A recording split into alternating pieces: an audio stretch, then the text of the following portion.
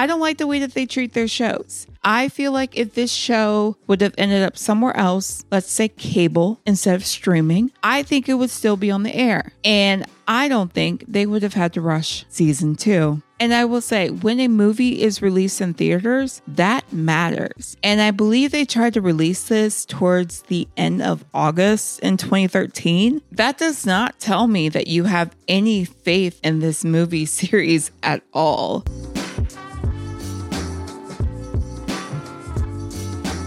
In the 2000s and 2010s, young adult books experienced a meteoric rise in popularity. From Twilight, The Hunger Games, and Divergent to The Hate U Give, books written by John Green and Simon versus the Homo sapiens agenda.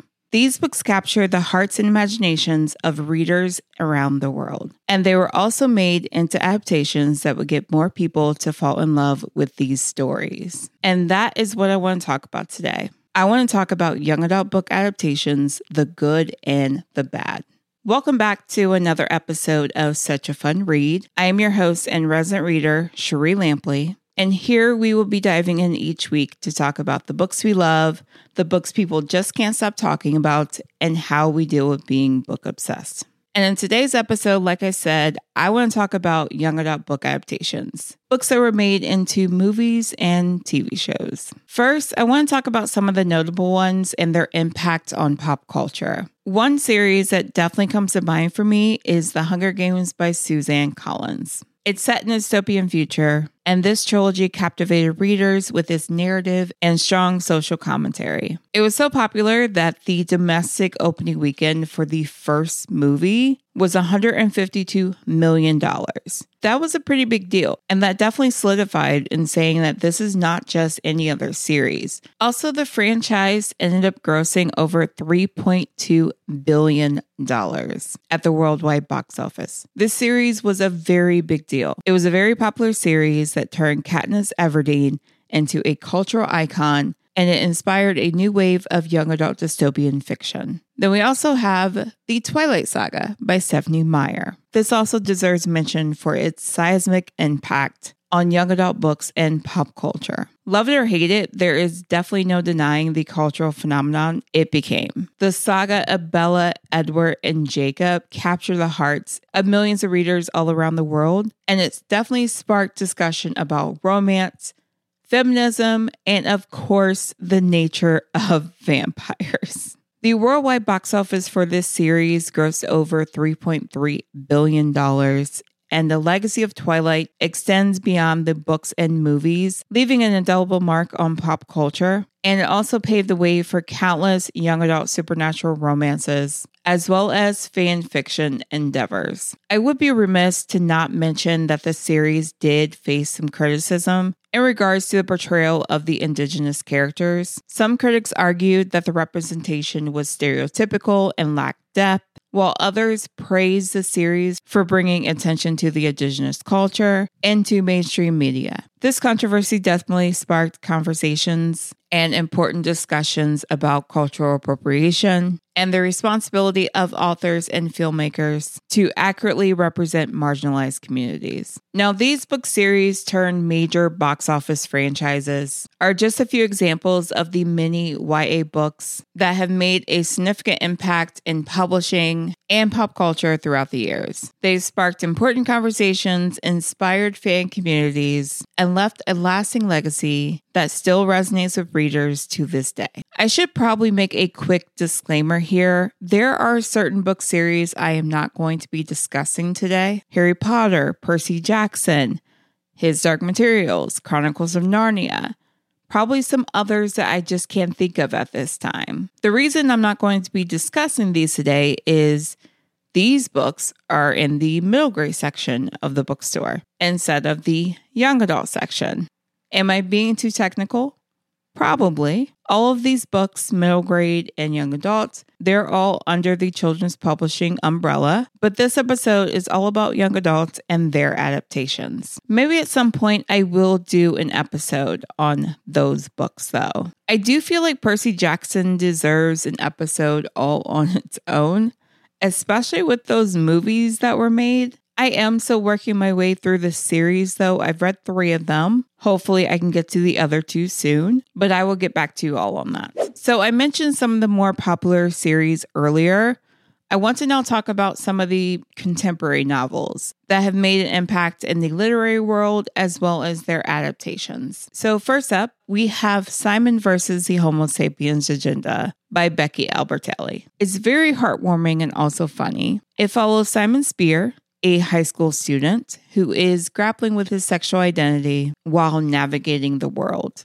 He ends up exchanging anonymous emails with one of his fellow classmates. Oh, and he's also being blackmailed. So the title of the movie was changed to Love, Simon, which I guess I do understand because Simon versus the Homo sapiens Agenda, it's pretty long. The book and movie adaptation, it ended up earning widespread praise and is a beloved favorite amongst YA readers that were seeking representation and inclusivity in YA. Next, we have The Hate You Give by Angie Thomas. This novel follows the story of Star Andrews. Nope, that's a figure skater. Nope.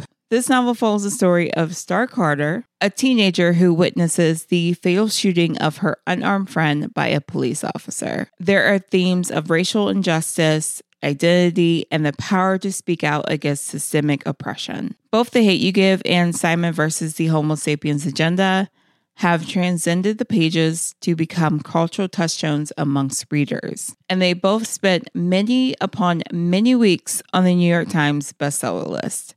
I was trying to look up how many weeks they spent. I don't know if I was looking in the wrong place or not, but I think with The Hate You Give, I was seeing something over 250 weeks and also something about 50 weeks or more at number 1. And I know that Simon was on there for quite a while as well. But these stories have not only entertained, but they've also challenged perspectives and sparked meaningful conversations about identity, diversity, and social justice.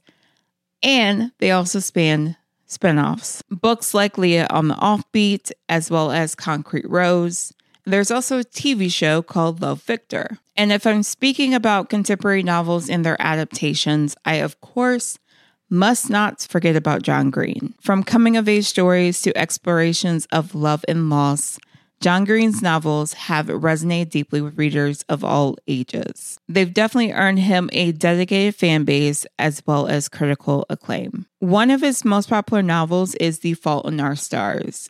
It tells the story of Hannah Grace Lancaster, a teenage cancer patient, and Augustus Waters, who is a fellow cancer survivor, as they embark on a journey of love, friendship, and acceptance. The portrayal of illness, grief, and the human experience, it definitely did strike a chord with readers worldwide, which helped move it to the top of the bestseller list and also inspired a successful film adaptation. Another book turned into a movie by John Green was Paper Towns. This is a coming-of-age story that follows Quentin Jacobson as he embarks on a road trip to find his neighbor, Margot, who has disappeared under mysterious circumstances. I don't believe that this adaptation did as well as The Fault in Our Stars, but it did not stop Hollywood from calling John Green. Looking for Alaska was adapted into a miniseries on Hulu. It was his debut novel, and it follows Miles Pudge-Halter as he navigates friendship, love, and loss at Culver Creek Preparatory School. Now, I've actually only read one of John Green's books, and that was Turtles All the Way Down.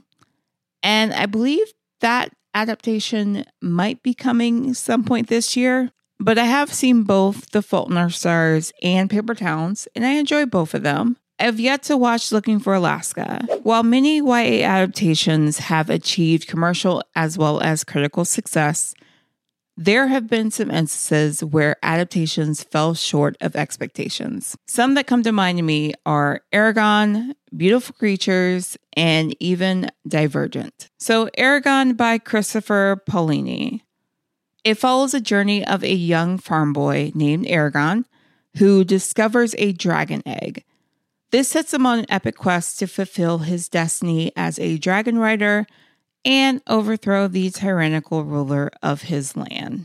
The movie was released in 2006, and it ended up failing to meet expectations at the box office.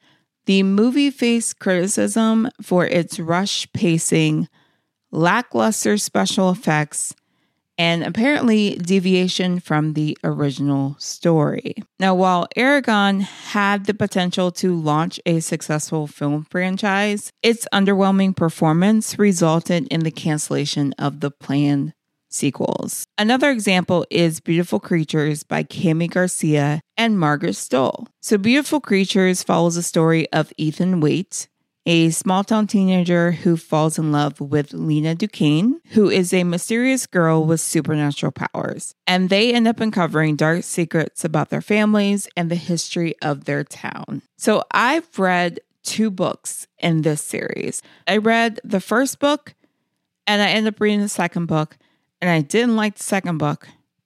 I don't even know if I still have that series. I might have sold it to Half Price Books because I really did not enjoy the second book. But for some reason right now, I'm kind of thinking that I want to read that series. I guess doing some research on this podcast makes me want to read series I may not enjoy. But the film adaptation failed to attract a wider audience and it underperformed at the box office. There were changes to the original storyline and marketing missteps may have contributed to its lackluster reception. Next, we have The Darkest Minds by Alexander Bracken. This is a book I know I have because I have the hardcover and I've never read it. But I remember buying the hardcover probably around the time that it came out. And I've yet to read this book. I've seen the movie though, but I've yet to read this book. That's a common theme with me. It just is. But this story is set in a dystopian future with a mysterious disease that has wiped out most of America's children, leaving the survivors with extraordinary abilities. The story ends up following Ruby Daly, a teenage girl with telekinetic powers who escapes from a government rehabilitation camp and joins a group of fellow teens on the run. Despite high expectations for its release, the movie ended up struggling to meet box office projections, and it faced stiff competition and mixed reviews from critics. But despite the underperformance for these movies, I believe they've found a fan base. At least some of them have. And then we have the Divergent franchise. Some of you might be surprised that I have this one in this section. So Divergent by Veronica Roth is a dystopian series set in a dystopian society where individuals are divided into factions based on their virtues. The first movie had a moderately successful box office, and the sequel, Insurgent, had a Super Bowl trailer. I remember that. Things were looking pretty good for the franchise. But when the sequel came out, the box office performance fell short of expectations. I wasn't a fan of Insurgent, the adaptation, and I should have known and been prepared.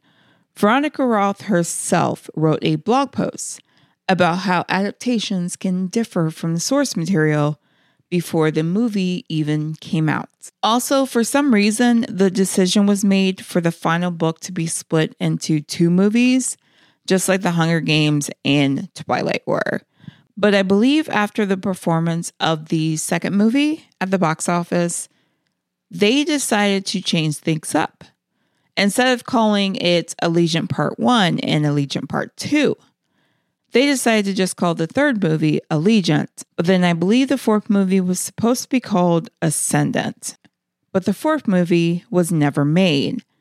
After I saw the trailer of the third movie, Allegiant, my first thought was the movie would only open to $30 million at the box office, the domestic box office.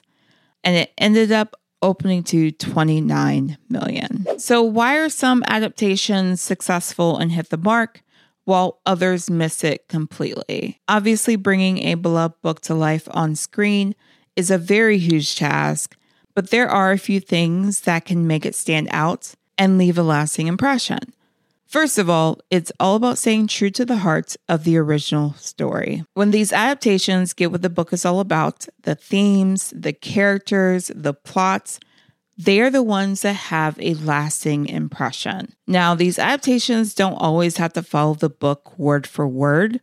Finding that balance between staying faithful to the book and bringing something fresh to the table is crucial. Honoring the essence of the story ensures that fans of the original material feel respected, while adding new elements can breathe life and excitement into the adaptation. So at the end of the day, successful adaptations are all about passion, creativity, and respect for the source material. Also, I mentioned this in my 50 Shades episode. When a book is already part of the pop culture zeitgeist, like Twilight or The Hunger Games or even Harry Potter, even though I'm not really talking about that book series here, but when the book or series is already a part of the pop culture zeitgeist, it definitely helps it do well at the box office. Now, let's dive into why some adaptations just don't hit the mark. Adapting a book for the screen holds so much potential, but there are definitely some pitfalls to watch out for. One is when it strays too far from the source material. You know, when they start messing with the key plot points and changing character motivations or tweaking the themes. That can really rub fans the wrong way. This is why I didn't like the Insurgent adaptation. It did keep certain elements, but I don't think it kept the essence of the story. I don't like that they changed Triss's character. I don't like how they removed certain plot points. I do understand that the Insurgent book had a lot going on. There was definitely a lot going on in that book. But I just wish they had been able to keep certain parts of it and not focus so much on other elements. I want to also talk about a special case here. The Moral Instruments series by Cassandra Clare. The one that started as a movie, but ended up finding success as a TV show. So back in 2013, they tried turning Cassandra Clare's popular book series into a movie franchise. And the first movie was called The Moral Instruments City of Bones. But it kind of flopped. Critics weren't into it, and even fans felt like it missed the mark. Plans for a sequel got scrapped, and things ended up looking pretty bleak for the franchise. And I will say, when a movie is released in theaters, that matters. And I believe they tried to release this towards the end of August in 2013. That does not tell me that you have any faith in this movie series at all. But then in 2016, the story got a second chance on TV with a series called Shadowhunters that aired on Freeform. They did take a different approach this time around. With it being a TV show, they were able to dive deeper into the world and characters over multiple episodes. And it seemed to work. With a fresh cast and some creative twist, Shadowhunters found its groove and it won over fans and brought in new ones. So yeah, turns out the small screen was a perfect fit for the Moral Instruments after all. Shadowhunters ran for 3 seasons, and this is when they had like season 2A and 2B and 3A and 3B or something along those lines. There are 6 books in the Moral Instruments series, so they were pretty much able to cover pretty much all of what happened in those 6 books.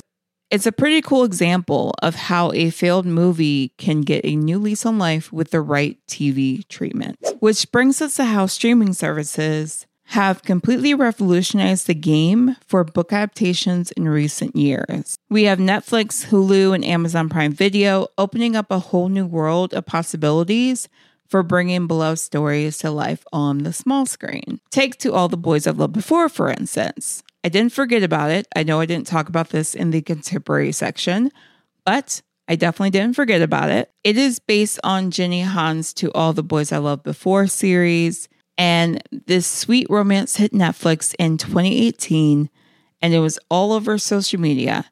It became a huge hit. The love story ended up resonating with viewers, and the accessibility of Netflix meant it reached a massive audience. The success helped the other books in the trilogy get adapted as well. Then there's Shadow and Bone, which was adapted by Leigh Bardugo's Grishaverse novels. This fantasy series landed on Netflix in 2021, and both diehard fans of the books and newcomers alike really enjoyed it. Now, I have a bone to pick with this one. Not with this series, with Netflix. I don't like the way that they treat their shows. I feel like if this show would have ended up somewhere else, let's say cable instead of streaming, I think it would still be on the air. And I don't think they would have had to rush season 2. Anyway, let's not overlook The Summer I Turned Pretty, also by Jenny Han, which is getting the adaptation treatment by Amazon. Season 1 and 2 are available to stream, and season 3 should be coming soon. These streaming services are investing in original content, which gives ample opportunity for even more adaptations. So Hollywood isn't done with adapting YA novels. Let's talk about some of the ones that are coming out this year and beyond. I only have a few here, and I don't have exact dates, especially with the strikes that happened last year, but at least we'll be able to look forward to them. There's Turtles All the Way Down, which I mentioned earlier, The Summer I Turned Pretty Season 3, Heartstopper Season 3, Geek Girl is getting an adaptation, The Tiger's Apprentice as well, Damsel, I believe that comes in March on Netflix, Uglies, that series by Scott Westerfeld, that's coming at some point, and that's the book series I want to read. I never read it. I want to read that one. And then at some point, we're going to get A Good Girl's Guide to Murder, that series. I have one book left to read in that trilogy. I'll probably end up reading that one soon. Thanks so much for joining me on this episode of Such a Fun Read. I hope you enjoyed my exploration of the fascinating world of YA book adaptations. And now I have a few things to ask of you. If you're watching this on YouTube, I would really appreciate it if you would click that like button, as well as hit subscribe so that you don't miss future episodes. Also, if you're tuning in from Spotify or whatever podcast app you're tuning in from, I truly appreciate it if you would take a moment to rate this podcast 5 stars and leave a review. Your support definitely means the world to me. Don't hesitate to give us a follow and leave a review. Until next time, happy reading.